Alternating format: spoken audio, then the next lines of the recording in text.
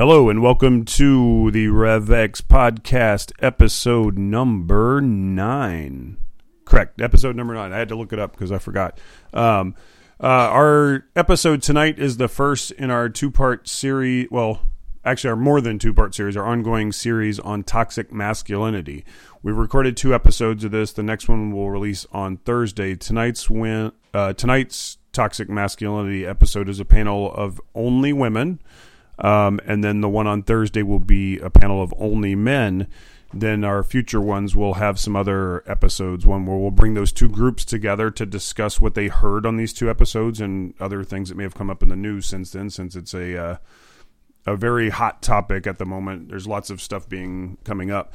And then we will also have at some point guests to be determined, but we're going to have some guests on the show that are professionals in the field of discussing these things, psychologists or sociologists, various things. We'll see. We're going to look into recruiting that, so we'll see who the guests will be for that one. So that will be down the road. Maybe that one will probably have to wait till 2018 to air that one, but we will be looking into that. So, one announcement for me before we get into the morning announcements is the All-American A Fake Crime podcast. Episode 1 of our fake true crime, our fictional true crime podcast will debut next Tuesday. And then, starting now, we are casting for the other roles for the upcoming episodes. There's a post on our Facebook thing, or you can ask me or Samara about it if you see us in person, and we'll direct you to the details. But we need about 30 voices. Most of them relatively short, can be done in 10, 15 minutes. There's a couple of longer roles. There's someone that wants to look, with one big female role open. The male roles are all relatively small that are left. But there's one major role for a female voice, and there are a bunch of voices that are male and female for smaller parts, and we'll reach out to people. But if you're interested in doing some voice work on All-American A Fake Crime podcast, particularly after you hear next week's first episode, let us know and we will get you in on that. All right, up next is Samara with your morning announcements for Revolutionary Exchange Records. Hi, hello, it's Samara with your morning announcements.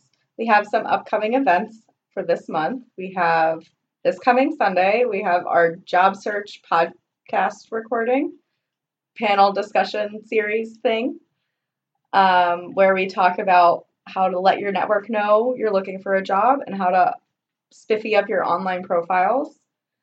After that, we have the spoken word brunch on November 26th, and that will be it's the last one ever. It will be brunch. It will be bottomless brunch. It will be good, I guess. And then after that, on December 3rd, we have our year-end blowout songwriters showcase and concert fun event show. All right. Thank you, Samara, for those morning announcements from the cafeteria. Now we will jump into the podcast with your guests, Aubrey O'Connor, Layla Rossi, and BJ McDuffie. Oh, yeah, I guess that's a good place to start. You want to introduce yourself? Sure, I'm Layla Rossi. I'm Aubrey O'Connor. I'm BJ McDuffie. Tonight we're going to be discussing toxic masculinity. Also, I guess that seems like a thing I would do, doesn't it? Yeah. So I was talking with BJ earlier that I'd like to start this first and foremost with a definition of toxic masculinity, which it turns out is really hard to find. Yeah. Because Wikipedia's definition, I feel, is pretty weak.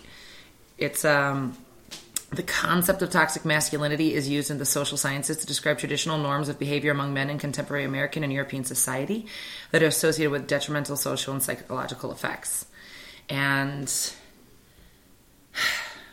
so the reason that's dissatisfying to me is that I think when I hear toxic masculinity, what I really think it is like the process by which those masculine gender norms gets taken to an illogical extreme. The world, right? It's like extremism of the masculinity. Person and their family and their coworkers and their everybody's and everything. So the reason I wanted to have this definition And there were actually a whole bunch of terms I wanted to define toxic masculinity versus regular masculinity, which HuffPost promised me they would have, but god damn if I'm not going to read that entire article to find it buried in there.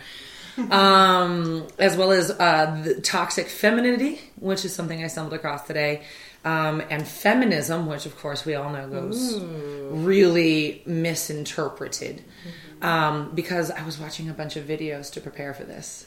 Okay. Yeah. I went on YouTube and I was like, all right. busy today. So in contrast, the way I prepared for this was saying to Kenny, I don't know that I'm in a place where I can really talk about that, but it is something I want to talk about. And he was like, yeah, your voice needs to be on it too. I was like, fine, fair enough. Exactly. So I did homework. Okay. And I was stunned at how when you're watching videos by people on the left, we all seem to know and understand what we mean when we say toxic masculinity. Right. Seem to. We all seem to, and that theme became really apparent listening to the videos from the right, and I don't actually know if this is actually coming from left or right, it's just my definitions of it. But on the right, they seem to say that toxic masculinity is interchangeable with masculinity is toxic. So for a lot of opponents of the phrase toxic masculinity, and I'm like, that's where the fight starts. Right. Just like people are already shut off as soon as you say the word. They seem to think that we're saying there's no room for any masculinity. And that men are bad. And that men are bad and we want them all to turn into women. Would it make sense to sort of like frame this outside of the debate around it? And instead sort of just talk about what that means for you in your life, or what it means when you say it right now? I mean, then I think it is valuable to think about how it's constructed in that sort of conversation.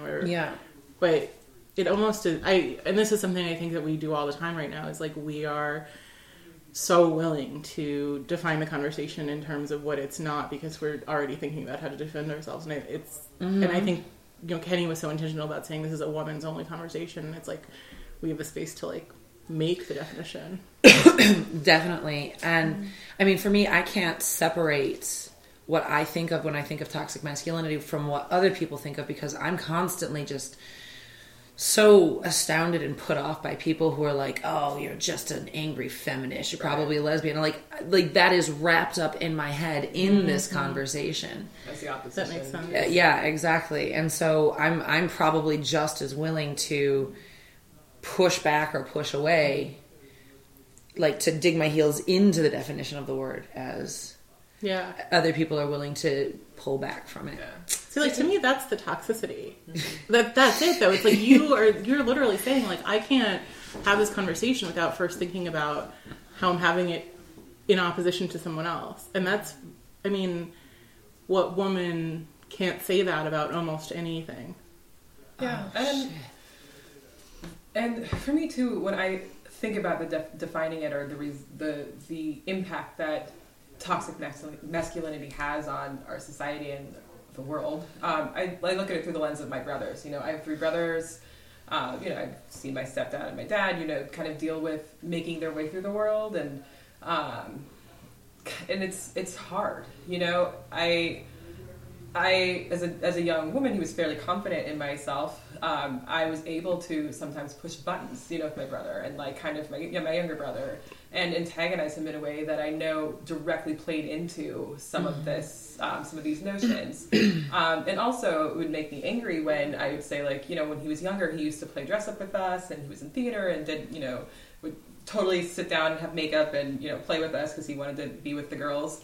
Because he undoubtedly had crushes on all of my friends. And then when he got older, if we brought it up, he would be embarrassed. Yeah. And that's something that, come on. That's actually such a heartbreak. But that is, and so we have yet to actually nail down a definition of toxic masculinity, but it's what I associate it with most specifically is hyper-aggressiveness amongst men. Not aggression. I can say for a fact that I am a woman and I experience a lot of aggression. Yeah. So, like, outside of an acceptable social norm, usually to the point where it's causing violence for you or someone or something else, as well as extreme risk-taking. I'm not saying necessarily like, oh, I like to pop wheelies on my bike or I go bungee jumping, but like... speeding on your motorcycle. Yeah, or like getting that souped up vehicle and doing it 100 down a city street, which is putting you and a million pedestrians at danger. Right. Or the chugging, chugging. Oh God, yes. Or whatever. Like keg stands and all of that business. And then hypersexuality. Yeah. And then we can fold in like violence with sexuality, and then also an aversion to anybody who doesn't portray those things. So you, like, as a man, can't ever not be normal to high aggression, normal to high risk taking, normal to high gender normative heterosexual sexual attraction. Like, you got to be a woman's man, a ladies' man. You can't be just blasé about sex, or God forbid, in this mindset, not mine, God forbid, attracted to the same sex or trans sex or pansex or so that's interesting, because I don't think that toxic masculinity is inherently like an experience of heterosexual men, right? Like no, it's not. Definitely not. I think everybody has come in contact with it, women and men, and everybody in between those two ends of the spectrum and outside it as well. But I think that it's most, like, toxic masculinity is like a rigid structure, right? And men have to perform within it, and women, interestingly, have to perform along with it. Absolutely. Right? Like, I feel like we don't talk about that part to it, and so whenever I'm seeing all these women who are like, you're pussifying our men, I'm like, yeah. So the preparation I did do was like thinking on my drive red here pill for women. And I thought of so I work in tech, and I kind of started out in 2001, so it's like I'm going on my almost 20 years in this sort of very sort of macho kind of field, right? And I've been really fortunate because mostly I've worked for kind of startups or in the academic sector, and I have avoided a lot of the sort of corporate world problems that women run into. But I was thinking of a more recent in my life experience where I had started a new job, and I had, an older male colleague, and we got to talking, and he was describing a time where, a coworker of his was a woman and started crying, and I kind of said immediately, I was like, oh, I would rather shoot myself in the face and start crying at work. And he was like, oh no, like, crying doesn't bother me because that's like a physiological response, and this person was experiencing a problem with her girlfriend, with her boyfriend, and I, spoke to her and, made sure she felt comfortable and that she was okay, whatever. And so the response that I felt in that was very close to Aubrey's, like, oh my God. I literally was like, oh, I have hit the lottery of like male tech male understanding. Like, I was like, what an amazing human this person is. And I'm sort of interested by that response because it was like, one, very enlightened response, not over the world, unexpected, right? Like, that's what a good person should think. Like, he didn't tell you he just cured cancer. He just told you he was literally like, I accept emotion. Right. But literally my whole life, every career sort of coaching thing was like, do not express any emotion that you're not calculating. Never express any weakness. Never apologize. And like, having this vision of like a person who you'd think would give the same advice, and have him be making that space for like a woman to be emotional, to be human in the workplace. I was so impressed. And it's sort of like, why is that so impressive?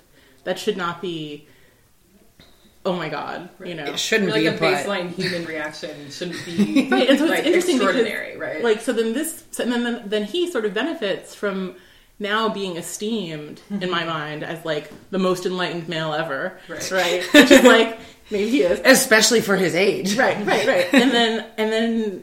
And it's sort of like, and again, that sort of just keeps lowering the bar, and that's That's the toxicity, where it's like you have dehumanized in like human interaction, and even like reclaiming any kind of humanity is a feminizing act. Mm-hmm. And that's right. It's like you have to be reactive. You know, I think too, when you think of like kind of a toxic male, right? You know, someone who's the prototypical, like... Don't know about you, I pulled up an exact human being in my head. Yeah, exactly. And then you have that person. And, like, when I think of that person, I always think of someone who seems stressed out, who's on edge, who's uncomfortable with himself, with physically and emotionally, and is aggressive and prickly. And then any kind of softening of that, so even just getting back to that, like, baseline calm, breathing, life is good, live and let live, you know, as opposed to the like someone you brush up against someone and it's like, the fuck did you do? Why did you hit me? Pushing back, bumping, all of that stuff.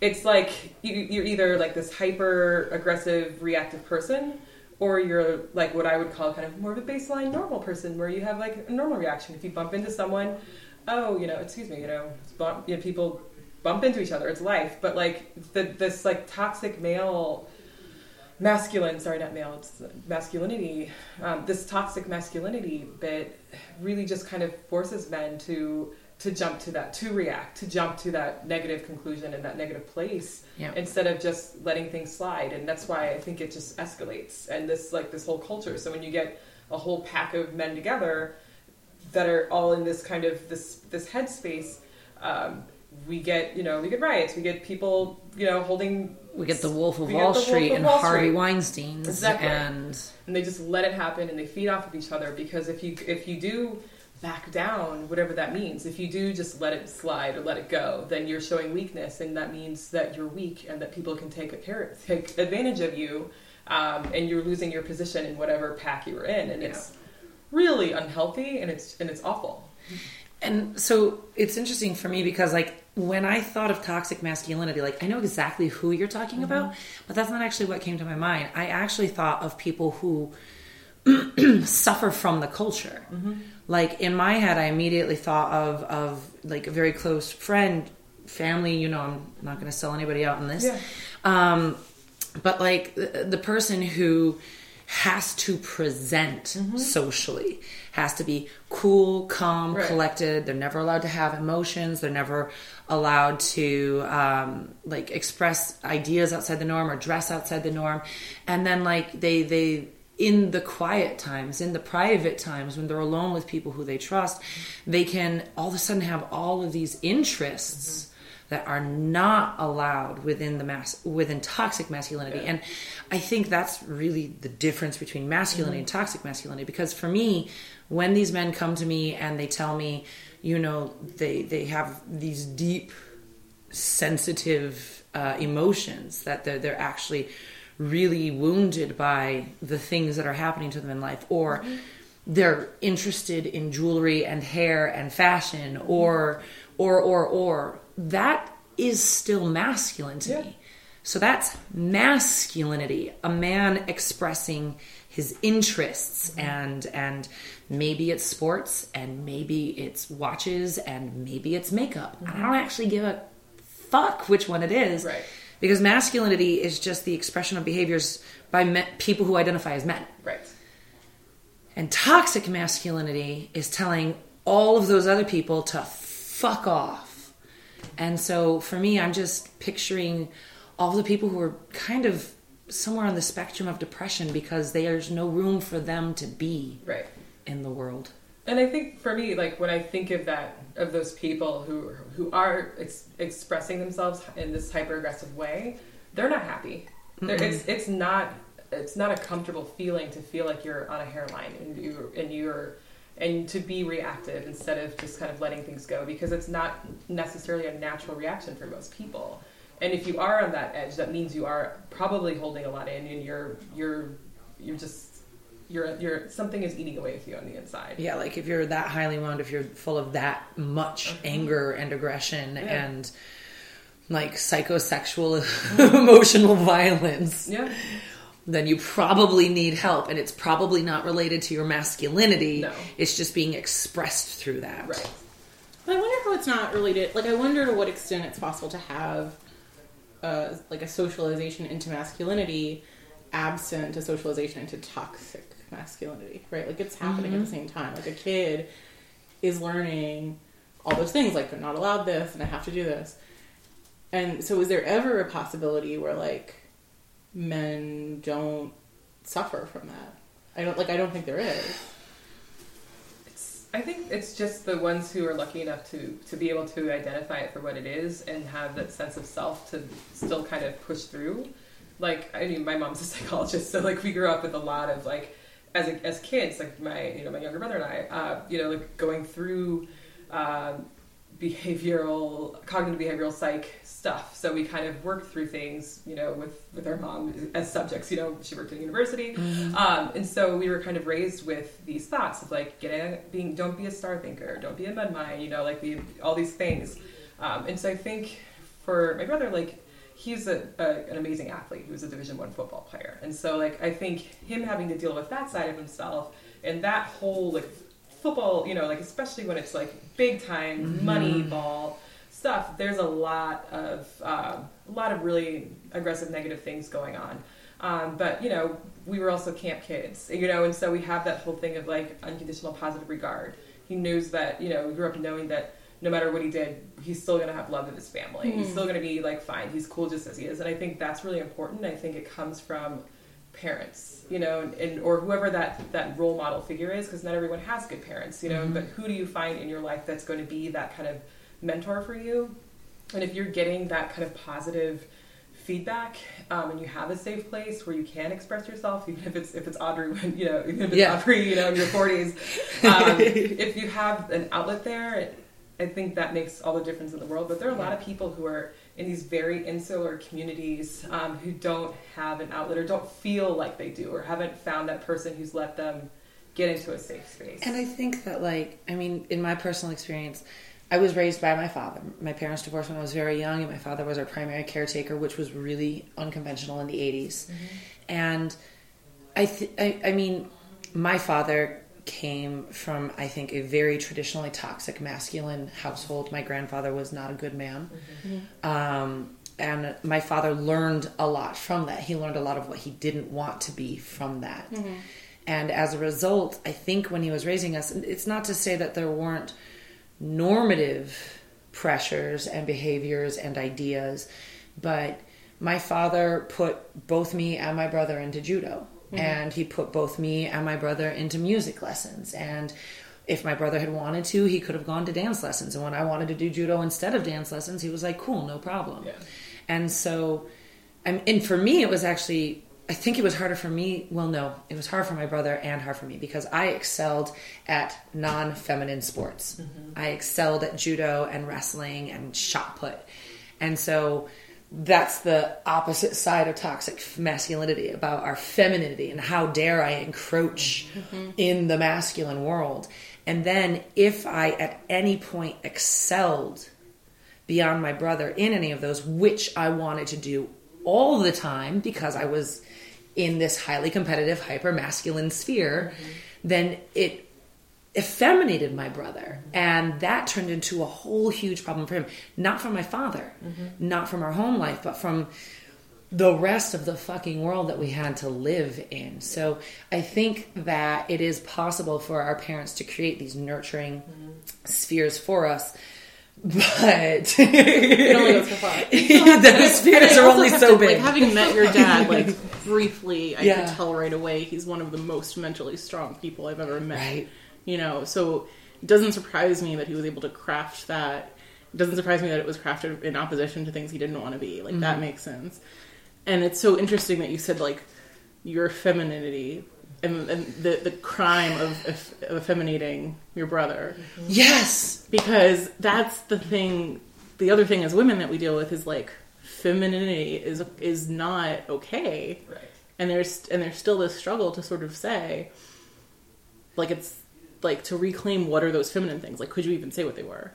What are uniquely feminine values? And well, in opposition to toxic masculinity, it would be being weak, being passive, being non-sexual, being or being sexual as, like, passively sexual. Passively sexual. Yeah. Like, and so whenever men are doing any of those things, then they're failing the metric. And if women are not doing those things, then we're failing the metric. So, like, fascinating that your first word when I was saying, what is femininity? You're like, well, being weak. By the definition of toxic masculinity. Right. But, like, I think a lot of people would say, well, femininity is being nurturing, being a mother, being caring, in some way engendering life. And that's the only type of woman that toxic men can actually talk with. They can't connect with masculine women. They can only, you've got the mother, the lover, and the whore, right? Mm-hmm. So they can actually only really identify with the mother. That's the only person they can be with. For the respect. That they'll respect, yeah, because the lover and the whore are just, various penis receptacles. Because the mother has, like, an authority. But it's a nurturing authority. Right. It's an authority that's it's a permissive authority, right? She's nurturing him in his behavior, not telling him to stop. Mm-hmm. I'm thinking of all those James Bond movies now. Yeah. I mean, this is like a whole nother podcast. The whole, like, this, the whore Madonna, whatever, thing. I mean, just being a woman, right, growing up, like, now that I'm in my mid-30s, I'm able to look back at my 20s and relationships that I had. Just shake your head. And it's just, and it's really sad, because it's really sad to realize that people were looking at you or at me, through these different lenses, and at each other, or that's how they view the world. It's not everyone gets to a point where they feel like they're actualizing their inner selves, or like they're able to let their free flags fly. But it's sad that, like, a lot of people can't even get to a place where they feel safe to, walk down the street and hum a song that's on their mind, or, like, read a book they want to read, watch My Little Ponies if they want to watch My Little fucking Ponies. Wear some clothes, wear a necklace, wear a ring. Exactly. Mm-hmm. And I think that's sad. And then when you get to kind of politicizing things, where you start getting to a point where, women's bodies are being highly regulated by men, and that is then a sign of, of power, of their power over us, right? I cannot imagine growing up in this climate. Mm-hmm. I'm 36. I was a young girl in the 80s, and that was a terrible time, for the world. But I grew up in New York City. I grew up as a lesbian, and, like, as an Arab American lesbian, that's a whole other series of podcasts. But I can't imagine the stories we see, the blatant regulation. I really feel like when I was coming up, there was such a sense of progress, and it was like every terrible thing was going to be the last terrible thing. We were going to fix it. We were on the way to fixing everything. And now we finally saw the light, and we were on that. And I don't know what it's like for a girl to come of age now. It has to be the sense that everything's closing in. Yeah.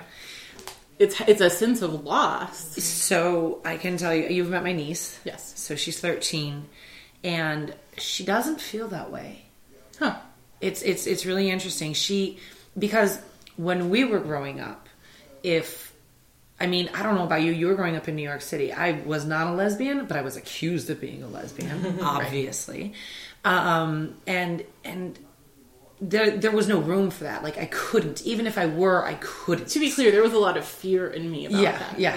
Like, I distinctly remember hearing the word dyke and, like, asking what that meant. Yeah.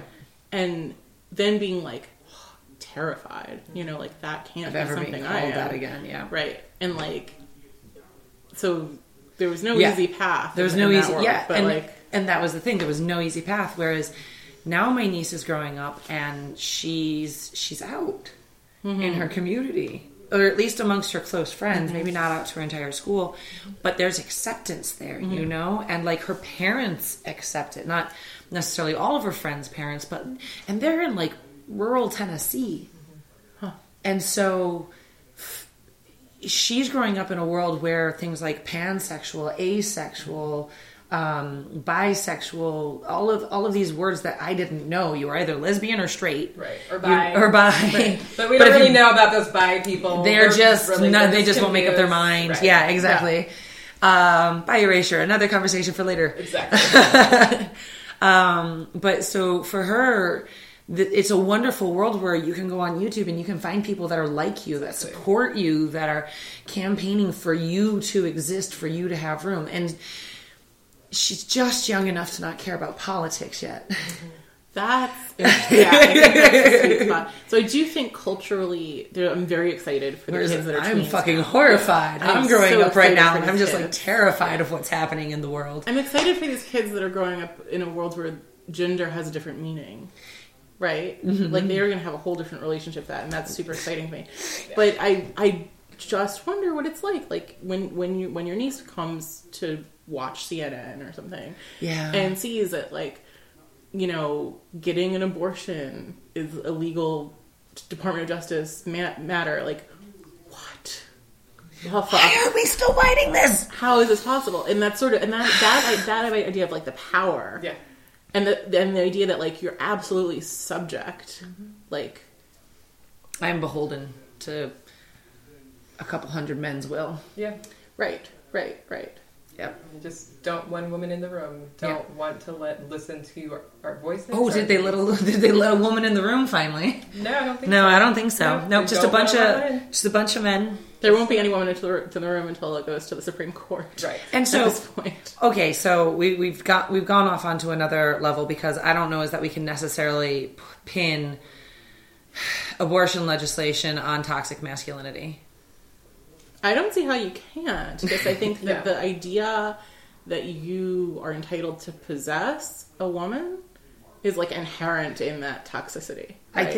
I think there are arguments to be made for moralists and religions, and I'm not arguing that there are definitely not a bunch of people in the room who are like, fucking women better get back in place. But a lot of that's But- like religion. There's a lot of patriarchy in religion, and there's a lot of this, like, going back to what I was saying with people not feeling like they can express themselves. If you grew up in a church where it's man and a woman, it's having as many babies as you can, it's your pastor setting all the rules, and everyone has to kind of abide by it. You go to church 5-7 days a week. Probably a man. Right, the pastor's a man. So what? And if it's like, if you show any signs of like not being on the program, you can be ostracized. You can lose your entire family. You can lose all of the friends you've ever known, and you can be ostracized. And that's a really scary, I think, position to be in.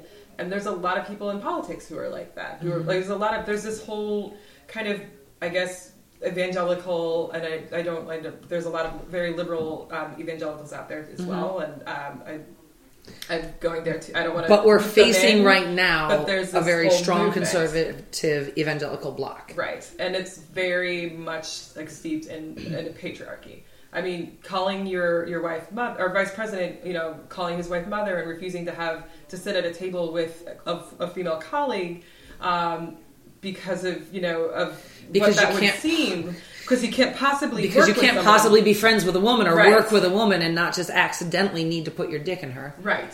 I think that's all part of this toxic masculinity. So the patriarchy Broader is thing. effectively the patriarchy codified into a governmental system. Hadn't really thought of it that way. Somewhere out there's a feminist being like, seriously? Yeah.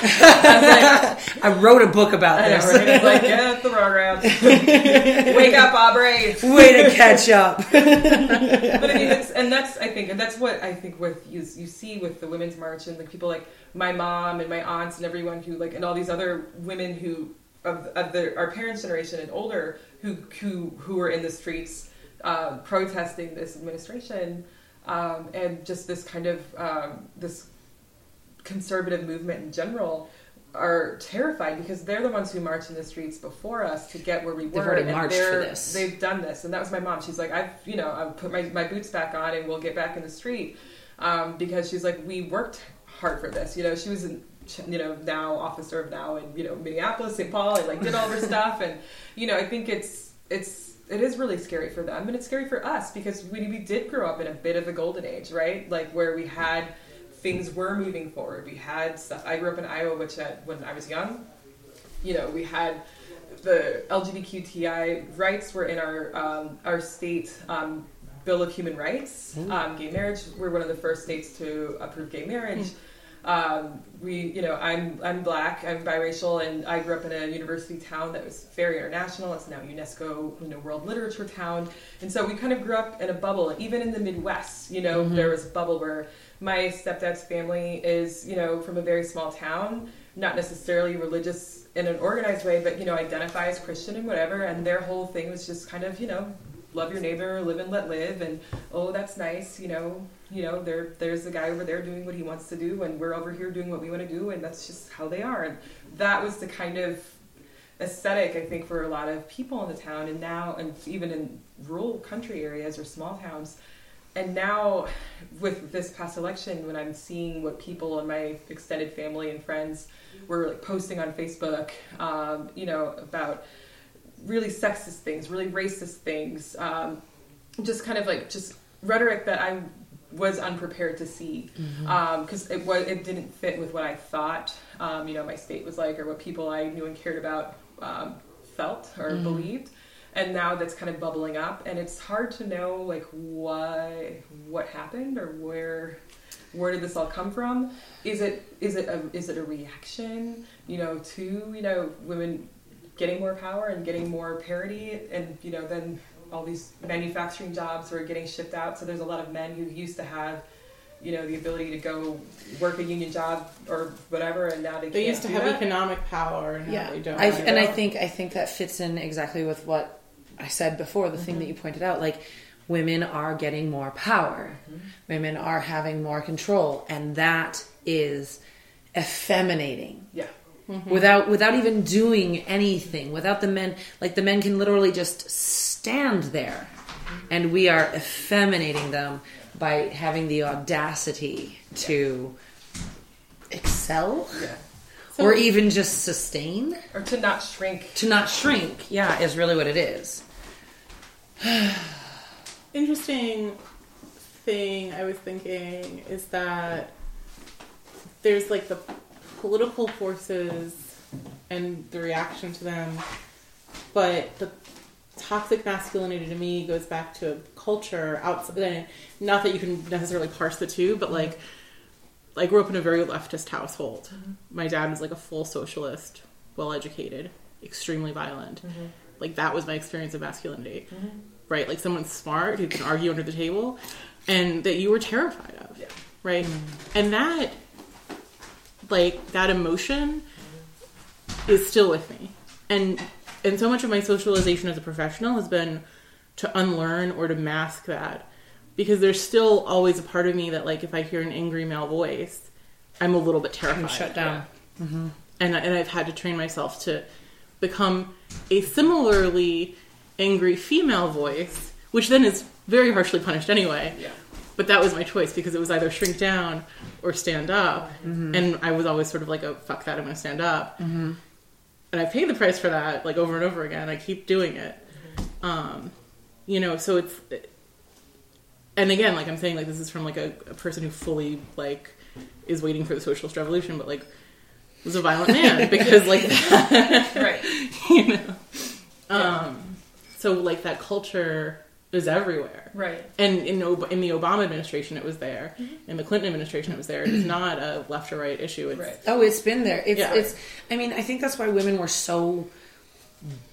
Obviously, not all women, but a whole bunch of women were really behind Hillary, because she was like, God fucking damn it, I am sick of this, and we're gonna do something about it. And the rest of us were preach, sister. Right. And the millennials who had never really fought it were like, what are you guys talking about over there, eh? And all of the red pill women, that's what I'm calling them from here on out, we're like, I have no idea what you're referring to. I love the status quo. Right. And I like having my pussy grabbed. It's great. Exactly. It's a compliment. Right. It means he finds you I would sexually be- attractive. right. I would Maybe be if you're assaulted lucky more. later, he'll press himself on you against your... Well, I guess consent's not a word, so... Right. wow. Yeah. I know, no, man. But it's just for me. I mean, I know I was saying, framing it a little bit more of a conservative thing, and yes, I do understand there are a lot of very violent, very toxically masculine, men on the left too. But I think my point right now is that it's now becoming okay to be out about it. Like they can do it. They can march in the street and be like and express these views and actively want to oppress women, minorities, children, anyone or anything who's not exactly on their agenda, and each other. Whereas before, I think yes, during the Obama years or whatever, there's still that kind of boys club, right? It's still like Michelle's she's a strong woman, but she's also his rock. And it's like she still couldn't just be, Michelle the, great legal mind or whatever. She couldn't keep her job. Yeah, she still had to like give that up and do that. Although I gotta say, if it was a choice between Barack being our president and Michelle losing your job or Michelle keeping her job and us having the alternative, I thank her. I thank you for your sacrifice, madam. Definitely. But I think it's just now there's no shame. And for me, I think too, as a Black woman, just that picture of, like all those men in that square in Charlottesville with their, tiki torches, and you can laugh at it like, oh, they're tiki torches, but I know what that means. Like I know in high school I was, called a nigger bitch, and I wasn't even a bitchy person, and I was able to like write an editorial in, the like local newspaper about it and stuff, and like whatever, but like, and because I had a platform, but not everyone does, and you can go through, and experience this and be on the receiving end and just be terrorized and not be able to bloom. And that's my fear for a lot of these kids now. Like, yeah, they've got YouTube where they can find their little groups and they can, find people who are like them and have their, if you're worried about being out, you can find people who are out and you can have that thing. But there's still kids committing suicide because they can't always find that group, because a lot of people are feeling alone still. Oh my gosh. Within this picture. You reminded me of something that I wanted to discuss because, again, I did homework. So one of the things... knew she was going to be on a podcast I know. today. I did not. So as I'm listening to all of these conservative voices discussing toxic masculinity and how it's not a real concept and how it's a joke and how we're pussifying, and rather, most of them weren't actually saying that. Most of them were saying we're not leaving room for men, right? We're not leaving room for men to be men.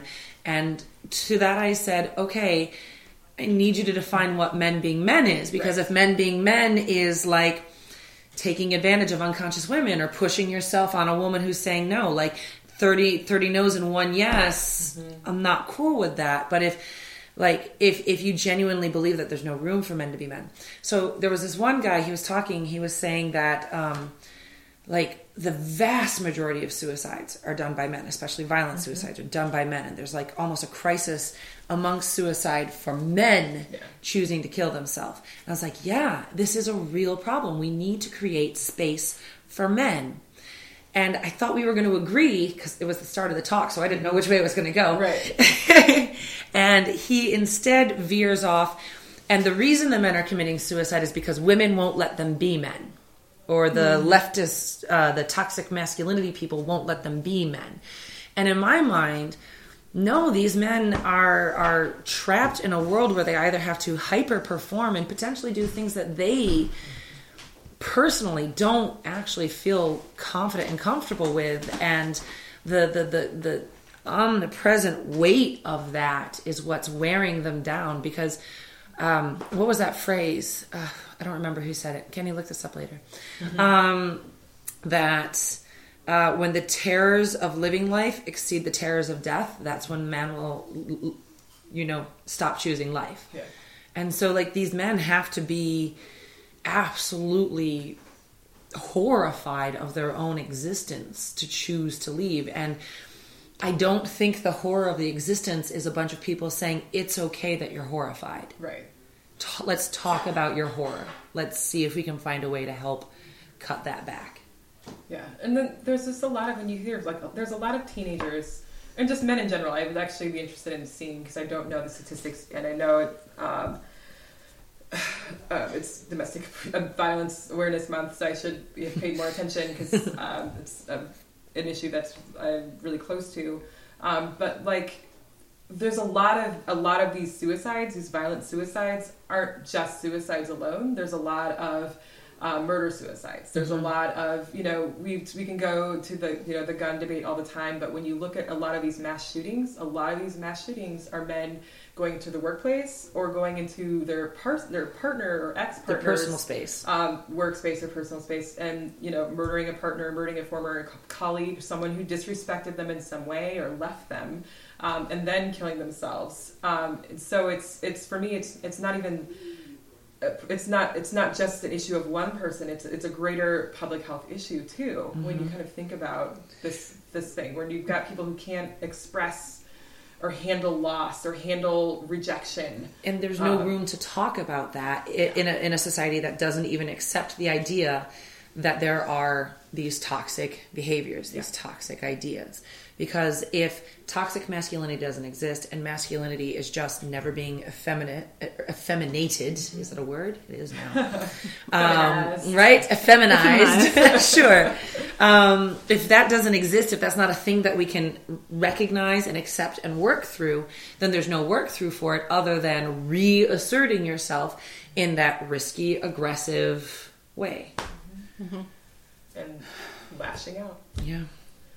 So it's sad. I mean, we've come a long way from the masculine being that, that quiet cowboy on a horse by himself who just, doesn't really say anything, shoots from the hip, goes through. And now it's become something different. What the kind of ideal masculine man is, that kind of that figure in pop culture. It is kind of moving towards that kind of Wolf of Wall Street, that slick guy. It's reactive. It's what you said. I had two thoughts here. One, everybody keeps saying like, oh, we went from Harrison Ford to soft boys. And I'm like, yeah, but if you watch Harrison Ford's movie, he's basically just like sort of sexually assaulting a whole bunch of women. So if I have to have soft boys rather than sexual assault, I'll take that. Yeah. I would prefer not having soft boys because that's a whole other psychological game. I would prefer not having soft boys as well. But I understand that there's a process, like the cultures are changing and people are learning how to exist within the culture. Yeah. But then one of the things that I learned while I was studying sociology is that it's rubber bands. It's always rubber bands. You, first of all, have to always have basically far left extremists and far right extremists because they have to be pulling the rubber band for you to keep it in the center. Yeah. Like if all the libtards stop talking one day, it's going to be Handmaid's Tale. Right. And if all the handmaids stop talking one day, I don't know what it's going to look like, but I definitely don't think we can guarantee it's actually going to be that great either, because there's a whole bunch of ideas on the far left where I'm like, you guys went... Disagree. Yeah, it's going to be fully automated luxury gig, space communism. I am so ready for it. I am not ready for communism. I lived in China. I do not recommend it. But it's and so like society is not only like those two forces pulling, keeping us at some level of center, but also like there's always going to be those rubber band snapbacks. So right now I think that's what we're living through. We had 30, 40, 50, 70 years of a very slow but constant progress, right? Where just like all the civil liberties kind of started getting awarded to everybody. We all kind of got to be humans a little bit sometime. So I'm going to disagree with you again. I think it was super fast. In the context of history. In the context of history. Super fucking fast. Yeah. It was, okay, yes. Okay? And what we have lost is that velocity. Okay? Because for me, it feels like we're actually regressing. We're definitely regressing because we've lost velocity. Because I think when you're making progressive change, it's radical change that we need, right? Like, that's what we're going for. I mean, we're going for radical change, but that's, I think, what kind of brings back all these toxic masculine behaviors, because we're saying that we've made progress. We've created better generations of men, right? Like more space for men to exist, more room for people to recognize that they don't have to live within the toxic masculinity sphere, and more room for women to exist without toxic masculinity constantly showering down on us. Sometimes we meet good people. Absolutely. Right? But because it went so fast, or maybe because it went at all, it's all, because I'm like, I feel like red pillars and MRAs and all that business, I feel, which, by the way, that's what I imagine when I imagine toxic masculinity. Yeah. I feel like it was kind of just born out of nowhere in the past 10, 15 years. Mm-hmm. And it's very reactionary. It's very reactive to all of these perceived gains. But there was still that in the 70s or too. Slights in their perceived slights on their end. Because I remember seeing documentaries too in the 70s, with the women in the streets, and then there's all these men with the men's rights, stuff that was happening back then, and then you still had. I've never seen that. Yeah, and no, like they were doing counter protests. Men were doing counter protests, and also women on the sides. The red pill women, even back in the 70s, being like, "I don't want to work. I like raising my kids," and we're saying, cool. That's fine. That's not. You're missing the point. But I like to think we were talking about velocity, and you see, the 20th century was insane. There's so many things that happened with the Industrial Revolution obviously started. We figured out how to pick cotton faster, and then we had iPhones. Right? No, all of that. It was a pretty big year, century. The Industrial Revolution, and just how that just became a cultural phenomenon as well. Like women wearing pants, getting rid of corsets, wearing bras, burning bras, you know what I mean? To working outside of the home and outside of the war effort, because it's their choice, not because they're being told they have to support a war effort. Yeah. All these things, that did happen fast. And in a while, for some of the time, it was in context, right? We had these wars, people had to do things outside of the norm. And then after everyone came home, it wasn't business as usual. Things had changed and shifted. And I think that's when you think of the root of some of these issues, men coming home from World War I, men coming home from World War II, Korean War. You've got folks who are coming back and not feeling 100% at ease in the culture anymore, or their society, or their homes, and their wives have changed because they've been alone, right? Wives and mothers being heads of households, working outside of the home because they have to. Learning math. Yeah, learning math. And you can roll into depression as well because everyone having to pitch in. But I think those ripples have kind of created a wave of I don't know how to do it. I'm moving my hands right now. It's not very helpful on a podcast, but there's been these kinds of these ebbs and flows of progress pushback. But there's always been, every time there's been more progress. There's more progress, right? And I think now we're at a point where people are pretty comfortable, even baseline. Even if you're under the poverty line, you probably at least can use a computer at school or at work, or you've got access to a modicum of technology and comfort things that make your life easier. So has our society become a soft boy? I don't know if our society's been a soft boy, or if people just need. What do we have, right? We've got rid of smallpox. People, and now we've got people fighting against the vaccines because they don't. My kid's not sick because we have vaccines. It's all these things, right? So people are kind of coming back. People are going insane because they've got the privilege of going insane. So interesting that we're comfortable. I agree. I think every economic indicator says we have the best standard of living that we ever had, and it means the poverty people have the best standard of living that they've ever had. But good, go capitalism. But how the fuck are we so comfortable right now? Because depression, major social force, war, major social force. We're in a war right now, multiple wars. We're facing climate change. We're facing unprecedented ecological change that we don't even know what it's going to look like. So how are we so comfortable with these challenges that we've made a way to not engage with those problems because you can spend so much time tweet about something else. Yeah. So you don't have to, there's a distraction. We've been able to distract ourselves and become so, I think, distant from, the food chain or, or even just how good skits because starvation doesn't look like starvation anymore, right? Now starvation is you have obesity, you have diabetes, you're dying because you're eating a lot of food that has no nutritional value. Yeah. But we've made that plentiful, and there are people getting very wealthy off of having made that plentiful. Off of and then you've got people, get fat. And then you have, it's okay to then demonize fat people. So going back to this whole thing of if I'm a man in this society, my worth is still, balled up into what my appearances are, because now we have, Instagram, Facebook, Twitter, everything. You share your life. And so then also it's still always been that like then your partner is a reflection on you too. So then you've got all these people doing CrossFit and like working out and having going for these unattainable Speaking of bodies. toxic masculinity, Jesus. And so you've got that's in there Have too. you seen the women of CrossFit? All I'm saying is we just like quadrupled the amount of like hate talk we're gonna get for this. Yeah. Sorry about that. I have nothing I'm against not. CrossFit. I'm gonna follow Donald Trump. I'm sure there are some very nice CrossFitters out there. I assumed you were going to say we've now quadrupled the number of orthopedic surgeons. Yeah, I know, right? We're like, thank you. But my point is, it's like now, you know, with being a man too, it's not just being the cowboy and the horse. It's having a six pack. It's being the Brad Pitt. right. With Brad It's being Pitt's Angelina. abs with Yeah. Harrison Ford's attitude on Wayne, whatever his face is, horse. Yeah. Yeah. John Wayne's John Wayne's horse. There we go. Yeah. You know, with like Angelina Jolie and Doris Day. You know, pick one. One of the like perfect. Both ideals. on their knees, clinging Right. to your feet. Right. And so, you know, so then there's Feet.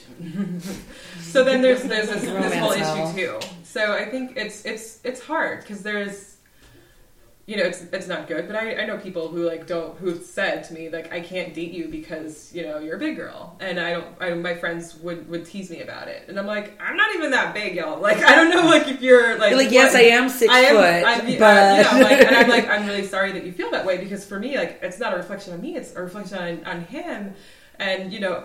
It's been more than one person, and it's sad because that's once again it's someone having to not deny a part of themselves because of you know of their perception of this kind of external gaze that's coming onto them. But people, I don't know, it's hard, you know. Like I think we're kind of getting towards this kind of like panopticon kind of world where everyone feels that they're in the panopticon, but it's almost a self-induced kind of environment where you're putting things out there on social media, and you know even our president. Oh God! No, we can't. Even our president is one. on Twitter, you know, using you know TV ratings and looks and appearances as a judgment of someone's worth, and you know intelligence and all that. So I don't know. And having his model wives be Yeah. the window Our dressing that was like president necessary. is the manifestation of socio-political, like, employer-based toxic masculinity. Blech. He's just like everything that we've talked tonight, like because we've gone true. across like basically every aspect of society and discussed how toxic masculinity touches it, and then 45 is there at every turn. Absolutely. So I want to just highlight BJ's statement about obesity or size. I'm a big person too, and it's Everybody at this table is 6 foot or taller, so I'm only 5'8". I just learned that I was 6'2" actually. really, Yeah, I taller than literally me, just makes got sense. measured and I was like taller than I standing thought. I'm also fatter than I thought, which is another story. But yeah, I mean, again, and then when you in the same experience, if you meet a man who's like, "Yeah, I'd love to fuck you," you're like, "What an entitled dude! Like, Right. what an an enlightened dude! open-minded Like, gentleman." Thank you so much." And it's like, it's. I wonder how frustrating those reactions are to the non-toxic men in our lives, who are sort of like, "Why am I being awarded points for just being like a human?" Right. yeah. Right? Like they have to feel that too. Right. You know, like whenever anyone's like, "Oh, Layla, like you're such a strong, independent woman," I'm like, "Shut the fuck up." And they have to feel the same way too, where you're like, "Oh, you're such like a enlightened dude." He's like, no, And I'm they're just a probably dude. like, "I'm just Right. dude." He's Why like, isn't this it's just a guy who dudedom? likes big boobs, you know? Like, He's like, "I just want to bury my face in that rack." right? We're like, And see, it's okay. And what we're saying is it's completely acceptable within the boundaries of masculinity and, let's be clear, femininity to just want to bury your face in some big old titties. Like, there's plenty of room for that. It's when you do that as an act of aggression or without consent or as some other signaling, when you're doing it for any purpose other than your and the person who has given you consent's pleasure. That's what's toxic. When it's about possession. Or, I don't know, it's like cats peeing on things. Well, there's an assumption. Well, Oh, it's possession, the yeah. assumption There you go. that- it's also the assumption that, like, you know, someone who's presenting themselves as feminine or showing boobs or, you know, wearing a short skirt or whatever, it goes back to that, you know, they're asking for it, what is she wearing kind of thing, where it's just like, you've got... She must have known it was going to happen. Right. You're like, I've been assaulted wearing sweatpants, and that didn't help. You know what I mean? Yeah, I've been assaulted wearing pajamas. Yeah. Well, I would point out that makes sense because you weren't presenting femininity. Right. So we deserve Right? it.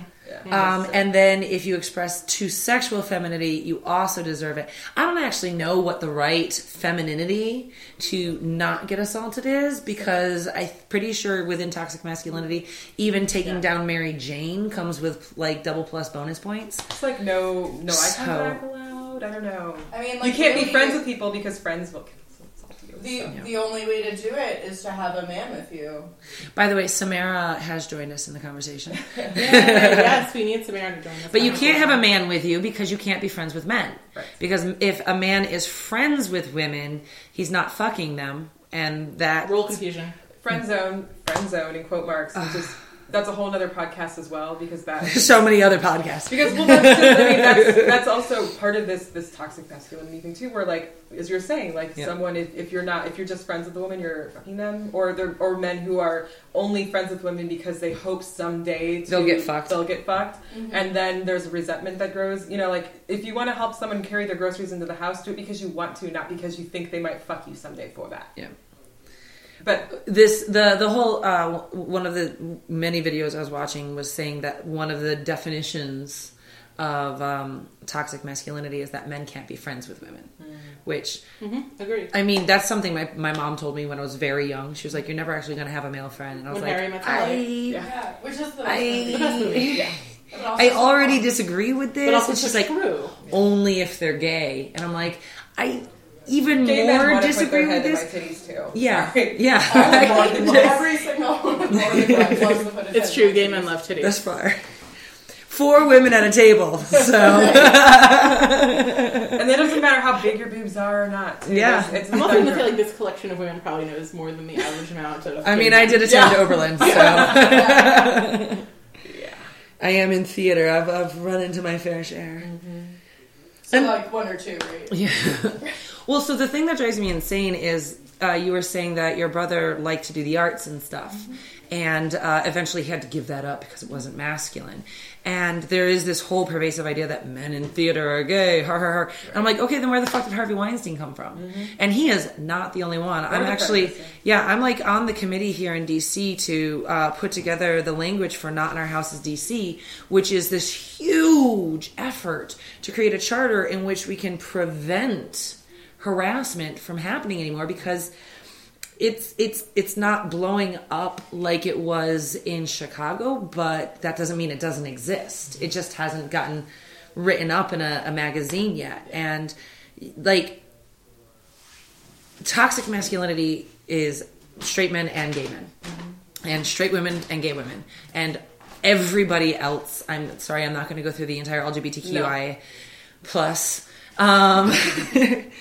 But it's this idea that like you could be effeminating yourself, and I don't know, I guess like maybe a bunch of us thought it was a safe space where we wouldn't come in contact with it, and then you find it in there, and then you feel betrayed, and then it's almost even harder to break out of it. Like you're supposed to be safe with your boss, you're supposed to be safe with your director, you're supposed to be safe with your family, but toxic masculinity just tears down all of those boundaries and removes safe spaces for men and women alike. And now we're being ridiculed for desiring to have safe spaces. Oh my God. And that's I think another example of this, where like thou doth protest too much, like stop. If you're demonizing safe places so much, like what are you missing in your life? Why are you so angry that people are getting away from you? Yeah. So like it goes back to me just being sad. Please be sad. But I don't know. So on the one hand, it is you protest too much. On the other hand, what does it mean to like live in a male body? Hear the word safe space and know at some level your body, like without any choices on your behalf, makes someone feel unsafe. Or if you're I think young. it sucks. I mean, That sucks. Like from the people And I've I'll talked never to, know it what fucking that's like sucks. as a woman. Yeah. I'll never know what that experience is like. Well, Like a little bit, I'll know what it's like because I'm a tall woman. Yeah. I'm a tall, large woman, and I know what it's like to be physically imposing without meaning to be. as a this is another podcast, is really what it is. But I do have several friends of a younger generation who have been raised in these like far more progressive societies that we're all desperately trying to keep from being degraded. And a lot of these men actually do live in fear of a negative female voice. They're absolutely terrified of accidentally Yes. betraying someone's consent or being toxic, and they wish there was some foolproof way to ensure that they're never going to be toxic. I'm like, no, that's not going to happen. I'm never not going to be toxic. And you can be, Yeah. and you can do things like, I dated someone who was always, every time, even after dating him for a year, would always ask, like, would you like to have sex now? We're like progressing through, like, can I kiss you now? Can I touch you here? Are you ready? Very nice. It was, whatever, like, but he was still an asshole. So, I mean, like, you could still be, like, someone could still be well trained, but still be a dick, and so it's like, you can't also lose sight of that. Yeah. Sorry. No, absolutely. But, like, so there's just people. It needs to be said. Right. But going back, since this is a podcast and we can do this, the example about being physically imposing reminded me of, I think an essay, and it's also been a spoken word thing by Questlove Gomez, where he said he remembers he's a big black man and tall and wide, but just like sweetest, most amazing, artistic, wonderful musician, very thoughtful person. But if when you're and he's like, when I'm in an elevator and it's just me and a woman, like, I'm always aware that they might not know who I am, or even if they do, they still are now in an elevator with a big black man who's taking up space, and they don't know. And so he's like, do I, and my brothers are both, two of my brothers are 6'6", 6'7", Jesus. big black men, and so, like, I just know from them too, like, they always have to be more gregarious and open and, like, doing that kind of, They've like, got to do a lot of signaling. it's the voice and, like, hey there, buddy, Yeah. kind of thing, to be like, I am not a threat, because people can do that. And, like, for me too, as a black woman, like, I'm very light skinned, but, like, I'm still a black woman, and especially when I have my hair out, there's always something. You can't escape it. I can't escape it. And so for me, there's also, I think Layla was saying earlier, where she doesn't know what it's like to be in a male body and have that experience and people kind of feeling threatened by you. But I can say of being, a black woman, and whenever I go to the South, or even now, I mean, here in DC with this environment, like, I don't know who hates black people. I don't know anymore. When you see people wearing torches in the streets. The answer should be no one. Yeah, but, like, when you're swiping on Tinder, it's hard. You've got to look for cues and all these things. It's just, and it's pervasive All in of all the hidden different language, parts of life, and that's and it's sad. That's it's what's so something I never irritating thought about it. We had so much trouble identifying what it was in the beginning because so much of it is hidden. Yeah. So much of it is coded. So much of it is signaled and. So, I mean, and that's, I think, too, it's just toxic masculinity is just so much a part of our society that it's hard to define it, and it's also hard to escape it, and it's hard to know how to address it because it's got tentacles everywhere, right? Yeah. It's Hydra. Yeah, I mean, like, you can't get rid of toxic masculinity without getting rid. You can't get rid of toxic masculinity without also getting rid of red pill women.